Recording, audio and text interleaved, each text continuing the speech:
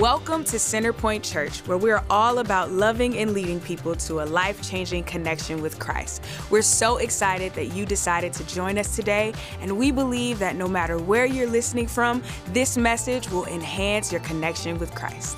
We hope you enjoy this message. Welcome, welcome, welcome. I'm so glad you're here. Yeah. Good to see you. Hey, if you're new with us, my name is John. I'm lead pastor here, and I'm going to be wrapping up a series this weekend called Thunderstruck, where we're understanding together what it means to discover how it is to hear the voice of God. And I'm hoping and praying that for some of us, this last month or so has been a bit of an eye-opening and, more importantly, a heart-opening experience. I'm really praying for each one of us that we will grow to be people who catch what God wants to say to us. But so this past week, I saw something in the news that I had to go back and watch again and again. And what it was there was this plane that was down in Florida. It was a little plane, a Cessna 208, one of these little guys. Looks like, a single, one of those little guys, like that, and kind of like that too, like a propeller right here, and then, yeah, there you go, other way around. A plane like that, a little Cessna 208, and it was leaving from the Bahamas, and it left the Bahamas, and it's flying, right? And there's two passengers in the back, a little 8-seater, and one guy piloting it, and they're over the Atlantic Ocean, and the pilot is up in the front flying, and the two passengers back here, and the one guy sees something. He sees this moment when the pilot who's flying suddenly goes like this.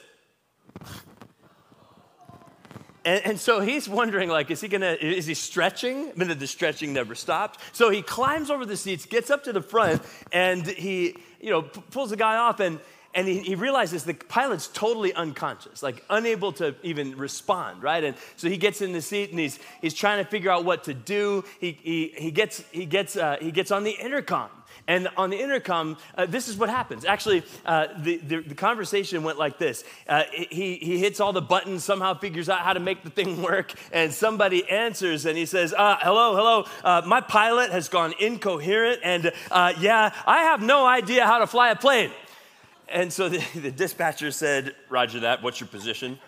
The guy's answer is, I have no idea. I think I see Florida. And he said 3 times, I have no idea. I have no idea. I have no idea. Can you even imagine that? Can you even imagine? You're in one of these little tiny little rickety little planes and the pilot conks out and then suddenly you're at the wheel. Like, can you even imagine? Like, for some of us, that's our worst fear, is why we don't even want to fly anywhere. And then what happens though is that the dispatcher gets the master flight controller on the radio, who happens to be a flight instructor. And then for the next 30 minutes, he gives this guy a crash course in how to fly a plane. And he teaches him how to fly, doing figure eights and circles over the Atlantic Ocean, and helps him figure out how to fly a plane. And then he says, okay, remember how before you thought you saw Florida? Yeah, head back in that direction. And he brought him in to Palm Beach International Airport. And so he pointed him in that direction, brought him from 5,000 feet down to 1,000 feet, helped him figure out what trims to push and what dials to turn and what to do with the pedals. And he gets him to 300 feet, focusing in on that runway, then 250 feet, and then 200 feet, and there's fire trucks and ambulances and everybody, and 100 feet, and then 50 feet, and then perfect touchdown. Other pilots that watched this said that landing was a 10 out of 10. Like, it was an amazing moment, right? Makes you want to clap. You didn't even see it. But I mean, this is the scene on the ground. There's, the trucks are racing over and trying to help, but they weren't even needed because the guy landed the plane so well. And it was an amazing moment. And this guy, the passenger turned sudden pilot, ends up, he's like, the first thing he wanted to do after this landing was, I want to meet that guy who taught me how to fly in 30 minutes. And so that's what happens next. He gets together with the guy who taught him. They become buddies. And if I were him, I would be framing his picture. I'd put it over my bed. I would like to meet the man who helped me not crash into the Atlantic Ocean from 10,000 feet. But, this moment of what happened, there's a little bit more detail to it that I thought was just kind of mind-blowing. Like, so he's crawling over the seats, and then a local reporter got hold of another Cessna 208 to just give a visual of kind of what it looked like in this moment. And this is what happened. This is his description of that. Cockpit. He had to pull the incapacitated pilot back from the control because he'd slumped over. Then he had to grab the controls, pull the plane back out of a nosedive, and then look for some headsets. But unfortunately, the headsets were disconnected. So in the chaos, he's looking for a place to plug in so that he could then call the tower for help. Somebody say, call the tower for help. Come on, you had to know where I was going. I mean, for a guy who's preaching a message about hearing the voice of God, and you see that, it's like a T-ball setup, okay, for an illustration. But that moment of recognizing I have no idea what to do, and I need to hear somebody who does. And searching for the way to get that headset on, and then realizing it's not connected. It's not connected. I've got to find out how to get the plug into the right thing and turn the right dial. And that is the moment that changed everything. The moment of plugging in and connecting that headset is what turned a tragedy into a triumph. That moment of being able to connect so that he could hear that voice is what caused this to not be his final moment on earth, probably. And I wanted to just say in this whole series, Thunderstruck, about hearing God's voice, that's what it's about. At the heart of it, it's about you and me being people who know how to make the connection, who know how to have that plug-in happen so that we can hear God's voice and we can get God's direction for our lives and we can move the way he wants. And who knows what tragedy might be averted just because you got the headset on, you've made the connection, and you're listening.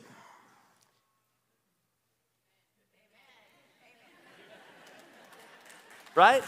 Amen. In Job, the book of Job, one of Job's lousy friends gets one thing right. Maybe a few things. When he said these words in Job 33, he says, "For God speaks again and again, though people don't recognize it." I'm going to say that one again, verse 14 again. "For God speaks again and again, though people don't recognize it. He speaks in dreams, in visions of the night when deep sleep falls on people as they lie in their beds. He whispers in their ears and terrifies them with warnings. He makes them turn from doing wrong. He keeps them from pride."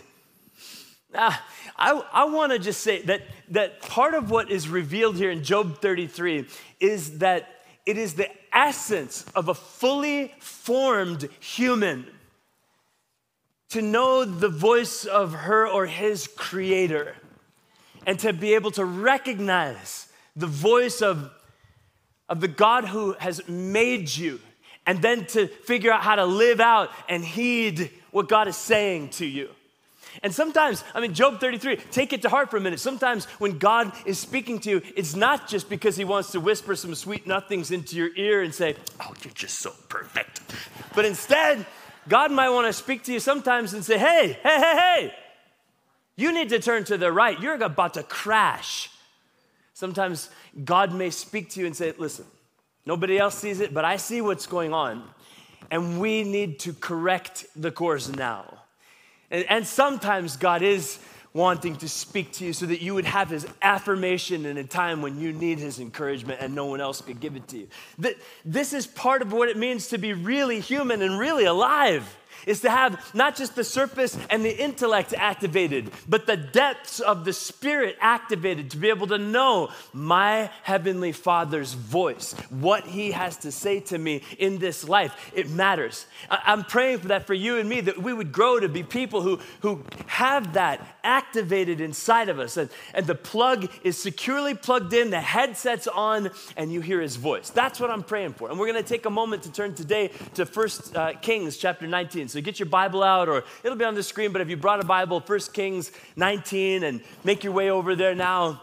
1 Kings 19, and here's kind of the setting. You could find the scripture on your phone on a Bible app. It would help for you to become more familiar with accessing the scriptures if it's not familiar to you. But 1 Kings 19, the setting is this. And we did a whole series on Elijah 3 or 4 months ago, so I'm not going to drill into the depths right now. But Elijah's a prophet among the Jewish people, somebody who has that deeply formed capacity as a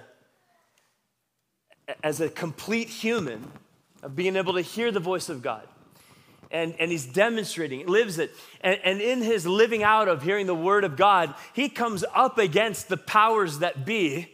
He takes a stand against evil Queen Jezebel and the false prophets of Baal. And somebody had to do it. And this man of God, fueled by having heard the voice of God, took his stand. But after so many instances of taking his stand, he was wiped out. He was completely depleted.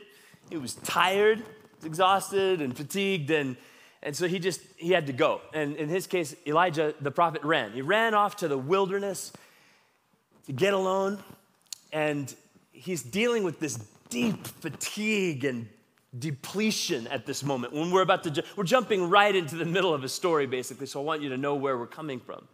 Prophet, man of God, empty, fatigued, depleted, tired. And then this happens as he runs off into the wilderness. 1 Kings 19, verse 9. It says there, he came to a cave where he spent the night. But the Lord said to him, "What are you doing here, Elijah?" Elijah replied, "I have zealously served the Lord God Almighty, but the people of Israel have broken their covenant with you, torn down your altars and killed every one of your prophets, and I'm the only one left, and now they're trying to kill me too. Go out and stand before me on the mountain," the Lord told him. And as Elijah stood there, the Lord passed by, and a mighty windstorm hit the mountain. It was such a terrible blast that rocks were torn loose, but the Lord was not in the wind. After the wind, there was an earthquake, but the Lord was not in the earthquake. And after the earthquake, there was a fire, but the Lord was not in the fire. And after the fire, there was the sound of a gentle whisper. And when Elijah heard it, he wrapped his face in his cloak, and he went out and he stood at the entrance of the cave, and the voice said, "What are you doing here, Elijah?" This moment in Scripture, it's one of these moments that it stands the test of time. And some of you, you've heard it. It's in your memory. You kind of know this one. But what I would say about it, if I were to describe just these few verses from the Bible, is it's a movement from the spectacular to the subtle. That's really kind of what you see. And you know, the truth is, Elijah, he had absolutely experienced God in the big stuff, in the spectacular. He'd experienced God in the spectacular of his mighty rushing wind, his rock-splitting presence and voice. And he'd experienced God in the fire for sure. So much so he called the fire down. This was the kind of thing that he was accustomed to, he was familiar with. But in this moment, God, in a sense, it was as though God was saying, "You do know me in this spectacular, Elijah, but I want to take you to a deeper place. I want to activate an even deeper mode of knowing me than you even know already." And then he hears the whisper. But I wonder if maybe for some of you, you've experienced a bit of a movement from the spectacular of God as well. And maybe it's spectacularly awesome or maybe spectacularly terrible. I don't know, but maybe you've experienced God in the spectacular of the mighty rushing wind of his breakthrough goodness in your life. And suddenly you're able to buy that business or start that enterprise, or you get that new opportunity, and all of a sudden you're making all the money and things are going so well. And maybe for somebody, God's waiting on you to recognize that it was his goodness in your life that all happened. But that spectacular of the breakthrough, or for someone else, you've experienced God in the spectacular terrible of the earthquake that hit your marriage, that almost tore it apart, or maybe it even did. And in all of that, you know, yeah, but God was there, and God got a hold of me. God got my attention. God was speaking to me through that. And somebody else, you've experienced God in the fire of a powerful new opportunity, or the fire of a terrible diagnosis, or the fire of of a death and a loss, or the fire of getting fired, but in through it all, you knew God is speaking to me. God is alive. God is doing something. God's got my attention here. And a lot of us have been through moments where in the spectacular, we're willing to go, okay, yeah, God's up to something, God's doing something, and maybe you might even say, God's speaking to me, that kind of thing. But I believe that God is also looking at you and me and saying, I'm glad you can experience me in the spectacular, but I want to take you to a place where you know me in the subtle, where you know me, where you hear me on the daily. And it's not just when everything's falling apart, that's when I'll hear from God. But more like the way maybe even a husband and wife would have a daily way of knowing one another.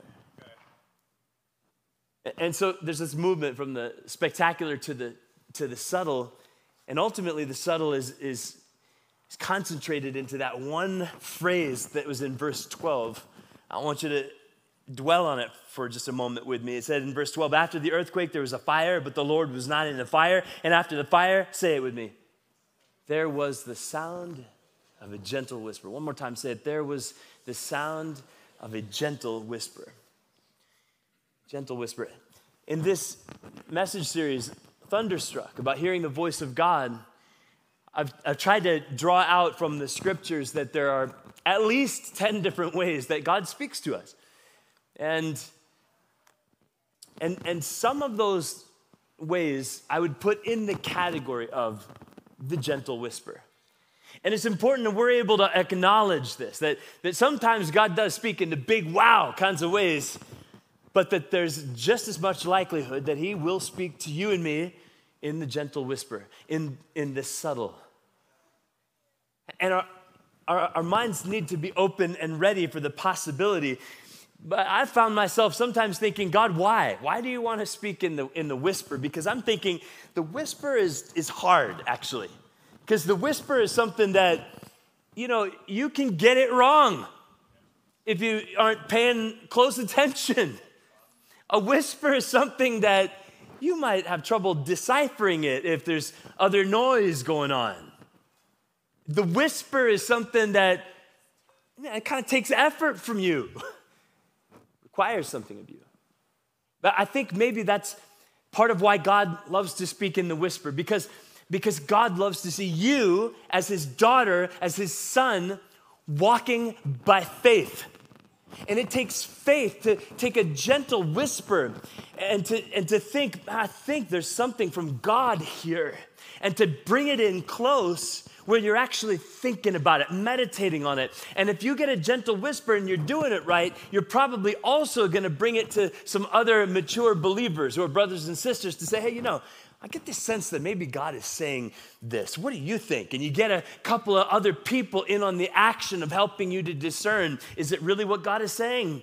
And if you are really catching a gentle whisper from God, it goes into a deeper place within you where you're meditating on it. And you're meditating on it because you're thinking, is this just me, or is God really speaking? And does it actually line up with the scriptures? And when you hear the gentle whisper, it moves you to a deeper place. And it takes faith. It requires faith from you, which is what pleases God the most. And so I think part of why God speaks in the gentle whisper is because he wants to see you living by faith. And if it was an audible voice, my daughter, you need to turn left right now. Like, that wouldn't take any faith at all. You just go, oh, thanks. Turn left right now.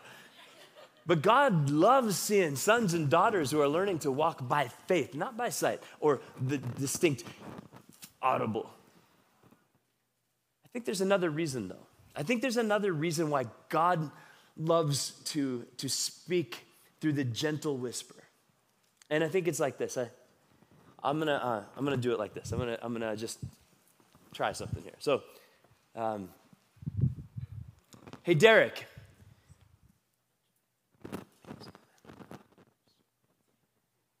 Derek.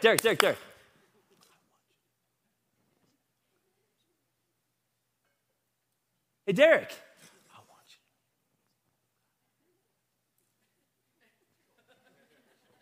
Hey, Derek. Okay.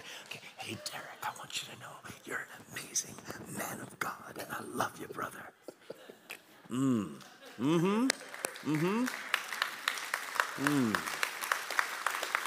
You see it. You see it, right? Yeah. Come on, let's do this right. Let me get my arm out here. He needed to come close. Thank you, brother. Thank you, brother. He needed to come close. There's something about the gentle whisper that provokes you. You catch just a faint bit of that, and it provokes you to need to do something. Like, if I'm really gonna catch what God's heart is here, I need to lean in. I need to get closer to him. And that's part of why God does it. Because he has a desire for you to actually live in closeness with him. And his whisper is part of what gets you there. It causes you to be able to think, how am I gonna hear what God is saying? I gotta come near, I gotta come close. And I think maybe part of what is on God's heart is what happened at the very beginning in the Garden of Eden. I mean, in the Garden of Eden, you get this depiction of what God loves, and it's God just, he says, comes in the cool of the day just to hang out with Adam and Eve. And it's this meta-narrative depiction of what God desires for you and me. Closeness, unhindered, unfettered, so he can put his arm around you. So you can hear his whisper. I remember back in the day, it was, maybe 20, 30 years ago, I don't know, but some group of Christians that I was a part of at the time, there was this one song that we were singing, or they sang, or I don't know, but it got its place down in my heart, and I find myself sometimes singing it, and it just goes like this. It goes, I come to the garden alone, while the dew is still on the roses, and the voice I hear falling on my ear, the Son of God discloses. And he walks with me, and he talks with me, and he tells me I am his own. And the joy we share as we tarry there, none other has ever known. And there's something about that line, right? The joy we share as we tarry there, no other has ever known. As in, like, other people probably might just not get it. And that's all right. That's their problem. The joy we share as we tarry there, none other has ever known.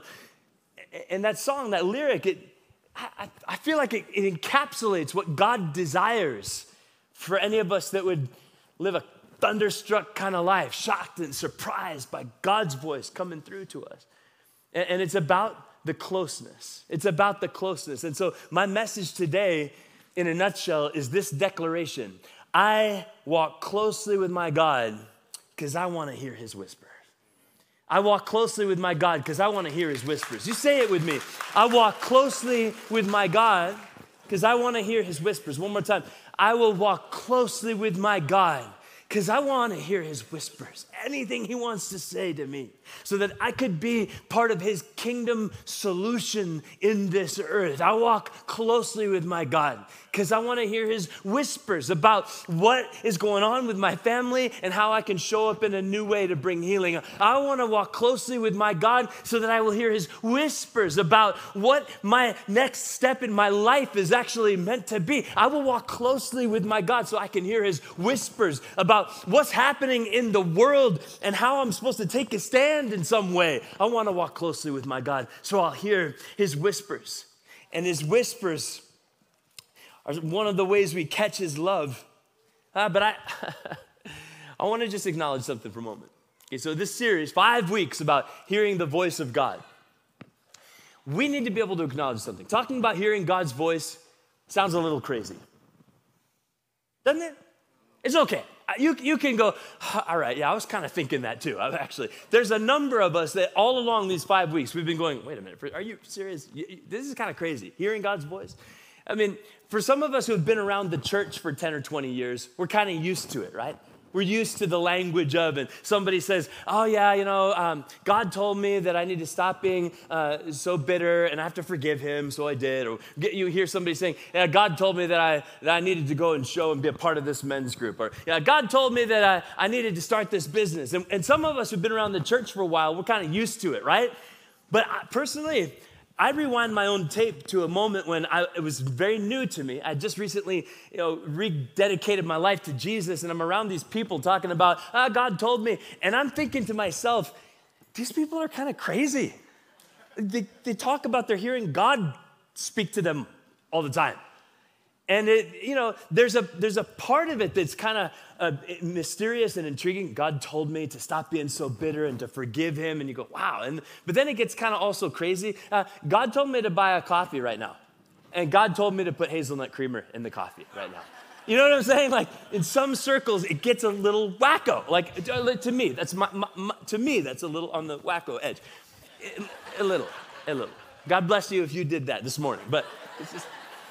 I mean, truly, like you have to remember this, that there's a way in which the idea and the talking about God talked to me, God said something to me, it sounds a little crazy. Like, especially someone who's not a part of a believing community like this, it's a little bit like, wait a minute, so you're telling me you hear voices inside your head? Okay, because we have places we send people who have that experience, and there's pads on the walls, all right? And I just want to acknowledge that it can get a little weird, because for the most part, we are talking about, if I could put it this way, a voice in our head. Here's what the scripture says, though, in 1 Corinthians chapter 2, verse 14. It says, but people who aren't spiritual, that is, have not been activated in a deep way inside about the reality of a relationship with God where you actually know him and hear him.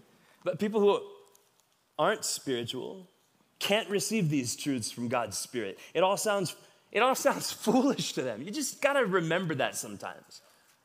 It all sounds foolish to them, and they can't understand it, for only those who are spiritual can understand what the Spirit means.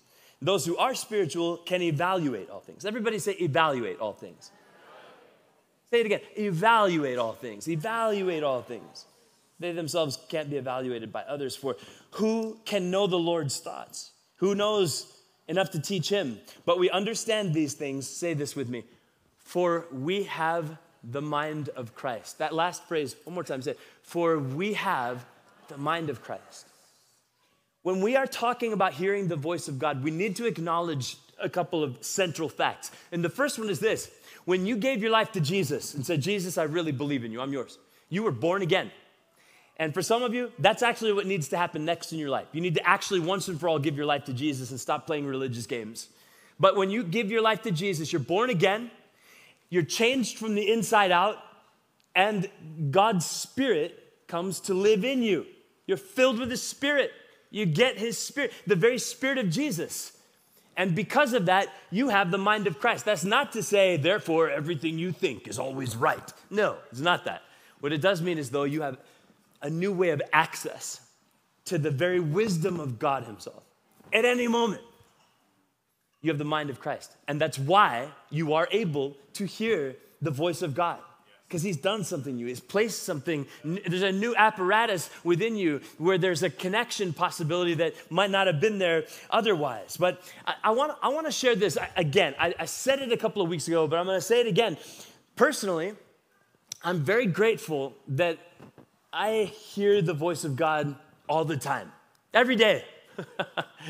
I really do. I hear God speaking to me every single day, all the time. And if that weirds you out a little bit, I get it. But it's my reality. He does. He speaks to me all the time. Sometimes there's so much of what God is saying, I probably couldn't even keep up if I tried. Other times He's speaking to me, but at the very least, it's because I open my Bible every single day. And He gives me something of His heart and His voice through His word. But He's always speaking to me. But this is what I've discovered. I've discovered, and this is my practice, you'll rarely hear me saying, God told me. I'm telling you, I hear His voice a lot, but I keep it to myself. And I want to commend that to you. I think it's an important part of the experience of hearing God's voice, is learning how to kind of keep it close. Even though I'm hearing from God a lot throughout my day, I'm not going around saying, hey, God told me that you need to, hey, God told me that we're going to. Instead, this is my language. Hey, I have a strong sense that, I have an inkling that, I kind of have a feeling that, and I choose this language out of a humility of awareness that I could totally be wrong. And I think that's an important thing for somebody claiming to hear from God, don't you? That is always something that's tethering me, is I think I'm hearing from God, but I could totally be wrong. And if you're claiming to hear from God, I hope that you would carry it with a humility like that. And maybe you also should sort of tone down the God told me language. Because sometimes it gets weird like this. Somebody will say, well, God told me, and then you can't even say anything back to them. Because the big guy, he says, so therefore, I'm right, you're wrong, this is done, right? Spiritual arm twisting, battle won. Let's not do that. And maybe it would be good to know, I have a confidence inside, I'm catching something from the Spirit of God, there's been a gentle whisper, I've heard his voice, but the way I'm talking about it is, I have a sense that sounds something like you could receive that, right? I know what's going on for me internally. In a deep sense, I've got the clear sense God is speaking to me, but I reserve the words God told me for rare instances. And I hope that you might consider that as well. And here's why. Because in 1 Thessalonians, we're literally told to. It says this in 1 Thessalonians 5:19. It says, do not stifle the Holy Spirit. And the Holy Spirit is the one bringing the mind of Christ into active awareness where you're hearing from God. So you do not stifle the Holy Spirit. And some of you, I'm telling you, you need to get comfortable with more of the active, fiery goodness of the Holy Spirit. Don't stifle the Holy Spirit. But do not scoff at prophecies. Prophecies are those ways in which somebody is catching a sense they're hearing from God and maybe even saying it about themselves or someone else. Do not scoff at prophecies, but, say this out loud with me, but test everything. Say it again. But test everything that is said. Test everything that is said and hold on to what is good. You know what the implication is? There's going to be a bunch of stuff that is prophetic, that is that it's a God told me, that isn't good. You see it, right? And so God is saying, just expect that. You're not going to infallibly hear from God all the time. Have some humility about this. And just walk in a humble stance. Hold it loosely. Yes, I feel I'm hearing from God. But I could be wrong. But I'm going to say it like this. I sense that. I have a feeling that. I've got a hunch that. I kind of think that. And if somebody really wants to go deeper, maybe you can say, I felt like God was saying it to me. This is the way to proceed with hearing from God and sharing about it in a way that actually helps the situation. 1 Thessalonians 5:19, and sometimes we need to acknowledge our need for other people in discerning what God is saying. I think it's highly important when we begin to make decisions and we're sensing, I feel like God is saying, that we include other people in what's going to happen next. Here's why. Because we may hear something, but it may be correct and incomplete. And we need other people to catch some of the missing pieces sometimes. For an illustration, let me put it like this. 2 weeks ago, I shared about my daughter Shiloh and what happened when a broken mason jar fell on her foot. And the way it went down, in case you didn't hear it, was I was sitting at work at my desk with an hour and a half of work to do, ready to plow through it. And in an instant, from deep within me, I felt this strong impression, go home now. And I jumped up from my desk, threw my stuff aside, and literally ran out the door without putting anything away and raced home. 4 or 5 minutes later, I walked through the door at my house, and my daughter's crying. She's in the shower with blood gushing out of her foot. It was terrifying. And I realized very quickly, God spoke to me because my daughter needed me. No one else was home. And it was, wow. And then if you remember how I shared a couple of weeks ago, I ended by saying, and long story short, Shiloh came home with 4 stitches that night. How many know there's a little bit to that long story? I did hear correctly from God, and it was miraculous. It was absolutely miraculous. No one can ever tell me otherwise. It was miraculous. And yet it was incomplete, because here's what happened. I get home and I take my daughter, I wash out that wound. I had first aid when I was 18. So hey, I wash out the wound and I do the hydrogen peroxide and I just get some gauze and I pack it all with gauze and I wrap it up with tape super tight. And to me, I'm like, well, I mean, it was a terrible cut and you were bleeding tons, but I think I wrapped it so good that it's going to cut off your circulation, so I think you're fine. And she had water polo. I'm like, oh, yeah, just go to water polo, and drop her off at water polo. And here's my daughter, like, hobbling around on the pool deck with her foot, like, yeah, and that was me. And then she comes home from water polo, and by then Ann had gotten home, and then Ann quickly, because Ann's a nurse, and she unwrapped my gauze and packing, and instantly almost kind of looked at me like, are you crazy? Like, what? And then she also has the mind of Christ, that apparatus inside to hear what God's direction might be. And within seconds, they were in the car going to the ER. And that's how Shiloh came home with 4 stitches in her neck. Do you see? There was more to the story.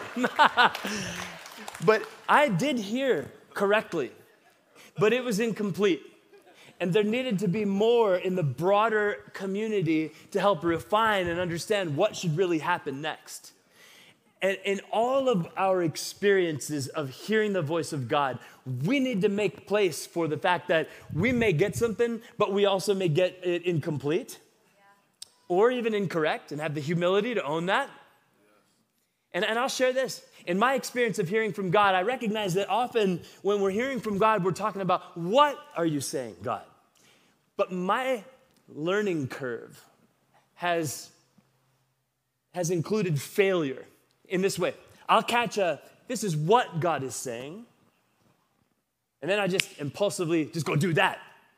But there was also a when, there was also a how, there was also a who. And if I had been more mature in some instances I'm thinking of, I might have held that, well, this is what I think God is saying. But now, Lord, let me also know about the when. Help me understand the timing better. And who. Who else needs to be a part of this discerning process? Because there's a decision here. There's something big, and there's probably some other voices that need to help suss out what God is saying with the how. How, God? How do you want this thing to take place? And this is something I'm passing along to you. I hope that you will remember this. Yes, listen for what God is saying in all the ways. But submit yourself then to hold that loosely as you also ask God, and when, God? When is your timing for these things? And how, God? How do you want this to go? What else do you want to say about how your heart could be reflected better in it? And who, God? Who else should be a part of this moment to hold it well as something that you are speaking about? Please hear what God is saying, but don't forget God's when, God's how, and God's who in whatever he'll say to you. Yeah. Right now, I believe that what needs to happen for somebody is, what you need to hear from God is that you are loved and you can be forgiven and you can be saved. I really believe that for somebody, that's what you need to hear from God today. And I'll share this from Romans chapter 10, verse 9 and 10. It says this in Romans 10. It says, if you declare with your mouth Jesus is Lord and believe in your heart that God raised him from the dead, you'll be saved. You'll be saved. And I believe that God wants for somebody today to be saved from your sin, to be saved from the weight of shame and guilt that is caused by the sin, to be saved from the threat of hell for all eternity, to be saved from the hell that you're going through, to be saved. Yeah. And you can be saved. I'm telling you today, somebody, you need to hear this. You can be saved. You're not too far gone. God's not saying, yeah, it doesn't count for you. You can be saved. And the way you can be saved is to confess the name of the Lord Jesus. To say, Jesus Christ, I believe in you. Would you forgive my sin and save my life? And for somebody, I'm glad you came to church today. That's so good. But the next step is you got to come to Jesus. Yes. For real. And to have a moment in time for once and for all where you say, Jesus, would you save me? The only reason a bunch of us are excited about what God's doing in our life and being together as a church is because we got saved. That's all. saved, and we know how good it is that he forgave our sin and set us free from the threat of hell and gave us the hope of heaven and his power for here and now. And I can't help but say, thank you, God. And when we sing a hallelujah song that I want us to sing again at the end, if they can hear me, we sing a hallelujah. That's what we have to offer. But somebody, for today, you need to be saved. And so I want to pray right now for God's work to happen in your heart that you might be saved. Jesus, I pray right now that you would do a spiritual awakening in this place for somebody. And that, Lord, there would be a quickening right now, like a buzzing in the heart almost, a zap from heaven. That for somebody, this would be the moment where the spiritual wake-up happens. And that's happening for you right now. Somebody, you're sitting here while we're praying and you're going, oh my gosh, I can't believe this is happening to me right now. Because you feel this stirring inside. And it's God by his Holy Spirit saying to you, I want you to have my love as the foundation of your life. I want you to be saved. I don't want you to walk around with this emptiness and hellish heaviness anymore. Like, this is God bringing you to himself. And for somebody right now, this is the moment where you will be saved for all eternity, saved by saying yes to Jesus. He's not looking for you to perfectly clean up your act first. He's not looking for you to try to prove that you deserve something. It's not even about that. He's looking at you and saying, would you just let me wash away the shame and the guilt, and would you just let me set you free and save you? And so right now, while we're all praying, most of us anyway, have our eyes closed, and we're just praying. If you're sitting here going, I think I need that to happen, I need to be saved, then right now, if you want to say, yes, Jesus, I want to be saved, would you just right now raise your hand really high with me? Raise it high. This is your moment. Like, this is the moment where you finally say yes to Jesus. Keep that hand up so I can connect with you. Right here in the middle on my left. Thank you. Someone else, this is the moment of salvation for you to be saved. Way up in the back on my right, in the far top of the risers. I see you, sister. That's great. Excellent. Who else? This is the moment to finally say, I get to be saved. Not I get to be perfect, and not I get to be most religious. I get to be saved. Anybody else, you just know, I want this gift of salvation. Over here in the middle on my right, thank you. Those of you who had a hand raised, if you're outside, we're checking in with you outside too, and online you can type in, I want to say yes to Jesus. And with your hand raised, now join me and pray. And you start like this, something like this. Jesus Christ, I believe in you. You can say it with me. Jesus Christ, I believe in you. You say it with me. Every voice, you could join me and say it. Jesus Christ, I believe in you. Every voice, affirm your faith together with a few brothers and sisters joining this family and say it. Jesus Christ, I believe in you. And you with your hands raised, you just say, Jesus, I admit that I'm a sinner, and I don't want to be known as just a sinner anymore. I want to be saved from my sin. So Jesus, would you save me? Would you forgive my sin and save my life? Jesus, I turn to you. I repent and turn away from the sin. I turn to you, Jesus. Jesus, would you forgive me and save me? Jesus, would you give me the gift of new life? Those of you who had a hand raised, would you just say, Jesus, Jesus, I'm yours. That changes everything. Jesus, I'm yours. Just say it to him. Jesus, I'm yours. Jesus, I'm yours. Hallelujah. Thank you for new life. While we're praying together, our ministry team is going to be looking for those of you who just had a hand raised to bring a Bible to you and to help you begin a journey of growing in this faith. But everybody else, I want you to stand up. And what I saw as you're standing up, what I saw was 4 men and women waking up spiritually and saying yes to Jesus. And I kind of think that there ought to be a response about that. A response on earth like the one in heaven. Thank you, Jesus, for new life. Okay, we're standing together in prayer, and we're praying. Sometimes our praying needs to include some lamenting. Because Buffalo, New York happened. And I believe that those kinds of moments, you can't just ignore. Let's just acknowledge something. What happened out there in Buffalo, New York was wicked. and despicable. And as a church community, we need to be willing to say so and to say, that was despicable and it's lamentable. And let's just take a step further into this, if you don't mind. What happened was explicit racism of the most vile, worst kind, with a guy with a manifesto about his white supremacy and racist stuff on the end of his gun with a live stream that can see it as 10 people were brutally murdered, 8 black brothers and sisters murdered, specifically targeted because of their race. Who that follows Jesus wouldn't say, that is wicked and I denounce it? I will. And I don't care if anybody thinks, oh, you're virtue signaling. Baloney. It's just simply, how can you not? How can you not denounce that kind of garbage?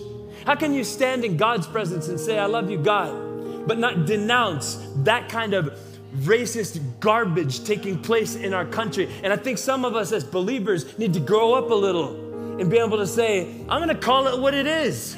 It's despicable, racist garbage. And I stand against that. I just hope that we would do that together.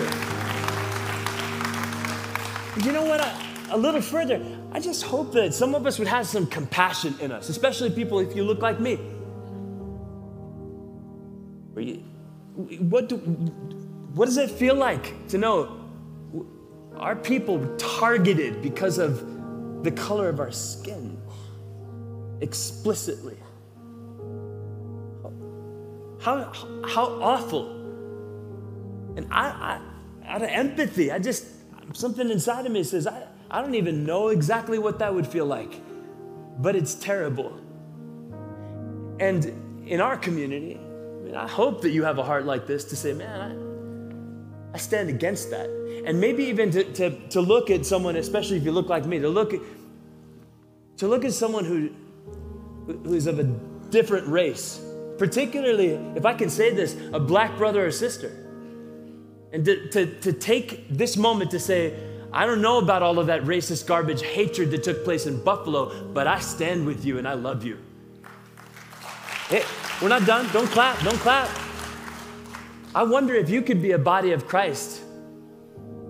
Around this room, I mean, maybe there's not a million black brothers and sisters in our church, but there are a good number of African-American brothers and sisters in our church, and I would hope that some of us right now would do it exactly what I just said. Not just say it and clap about it, but literally right now, you go stand next to somebody not like you, and you put your arm around that brother, that sister, and you say, I don't know about that garbage, but I'm with you, and I'm for you, and I love you. You can do it right now. I hope you would. I hope you would. I hope you would maybe even get uncomfortable and go, man, I got to do this. I want someone to know. I don't know about that racist garbage. That's garbage that I denounce, but I stand with you. I'm for you. I'm for you. I'm with you. To whatever degree I can, I'm seeing the pain of what just happened. And I'm saying, no, not on my watch in my country. No. Because I'm for you. Because I love you. Because you're a brother. You're a sister to me.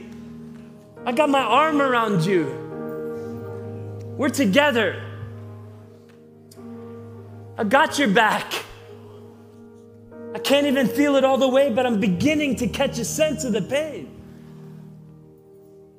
Father, I pray right now in this moment that you would cause some of us to wake up spiritually to some of the garbage that still happens in this country, and that we would begin to say, no,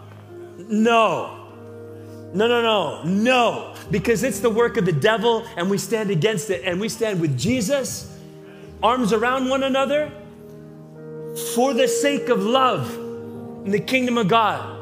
So Father, I pray for healing, and also I pray for protection. We together, we take a stand for our region, and we say, no Buffalo demonic racist garbage here in Jesus' name. We declare covering and protection over our region in the spiritual realm, and a reversal of racist mindsets. We pray for that. This provokes me. What has happened, it provokes me. We got to take a stand and say, no more. No more. Father, I pray that your kingdom come in every way. Thank you, Jesus. Thank you, Jesus. Thank you, Lord. Okay, I want to just share one last thing, and that is that next week, Ann and I are beginning our sabbatical, which I'm very grateful we get to experience. And the purpose of this is an extended leave to recover, rest, refuel, recalibrate, heal, restore, a bunch of those things. And I'm grateful we get to do that. And thank you for being a body that has allowed me to do that through our boards approving it. But also I want to say thanks to our team, because I couldn't do this if there wasn't an amazing team. You're going to be in good hands while I leave. Actually, I want Pastor Daryl, Pastor Will, and Christopher, and Pastor Reggie, would you come up? And I can't see everybody, but these ones represent our team. Okay, so, and then Pastor Aaron. I want you to know and there's a few more that aren't here. Pastor Rick in particular, our executive pastor, is out sick. But I want you to hear a couple of things. As I step out, Pastor Rick runs Point, and then together with Christopher Manoia. Christopher, you don't know very much because he's always behind the scenes. He's our executive director of operations and finance. But together with Christopher and Rick, they are the directional executive leadership team in my absence, and you're in good hands with these guys. And then Pastor Reggie and Pastor Daryl and Pastor Aaron and Pastor Will and, well, Brittany. And then the line goes on and on. The people that aren't, you're in good hands. And there's many others who you're in good hands with. And I want you to, together to kind of say, all right, I'm going to take what's on me, and I'm going to say, you got it. Okay, you got it. Like, catch them and take it. Let's go. Yeah. So together, we commission you to lead with authority, to shepherd, minister, and pastor, and lead with authority in this church body in the absence of the lead pastor. I have no doubt whatsoever as to whether you can. I know you can, and I commission you to do it. And I thank you for doing it so that I can get the breath catching that I need. Thank you, brothers. And I would ask you to pray for me, and Daryl, if you wouldn't mind. Yes, yeah, we're going to, as a church family, we're going to pray for Pastor John and Pastor Ann. Would you come up here, baby? Can you come up as well? If you're newer with us, and maybe this is your first time, and the guy who's speaking is not going to be gone for a little bit. Pastor John is our lead pastor, and some churches call that a senior pastor. Ultimately, it means that he carries the weight and the responsibility, along with Pastor Ann, everything that happens here at Centerpoint. And so we love you. We appreciate you. We're going to miss you guys while you're away, but we're going to be praying for you, and all those good R words that you said, rest, healing, refueling, all that'll be given to you as you spend time with Jesus. And I'm going to ask Chris, you want to pray for them? Father, we thank you so much for Pastor John and for Pastor Ann. We thank you so much for the unique way that you have created them, the giftings that you've blessed them with to minister and build your kingdom here in Murrieta at Centerpoint Church with us, Lord. We thank you for the gift that is. We pray now that you would go with them as they leave on sabbatical. They're not leaving permanently. Their ministry continues, Lord. And I pray that you would do all those things, recharge them, give them rest, revitalize them. Lord, I pray that it would be a life-changing experience where they get to experience together. Not only life-changing, God, but I pray that it would be transformational. That you would transform them, shape them, and mold them for the season that lies ahead for them and your kingdom, God, so that they would come back sharper and ready to launch into what you have for Centerpoint, what you have for Murrieta, Lord, what you have for Southern California. That they would be your agents of change here, Lord. We thank you so much for them, and we pray that you would bless them immensely. Give them peace now as they leave. Let them know that we love them, that we are with them and stand behind them. Pour out your love on them. Be with them every step of the way. In your name we pray. Amen. Amen. Amen. Amen. Amen.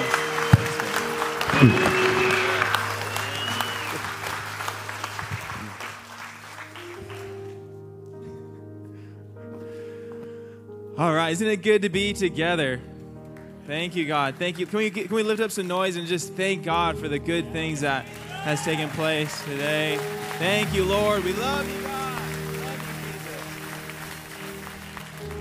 Well, we're so glad that we are all together here today. And if you are new or you are visiting with us, you're a guest with us, make sure to stop by those blue tables on your way out. We want to say hello, give you that gift.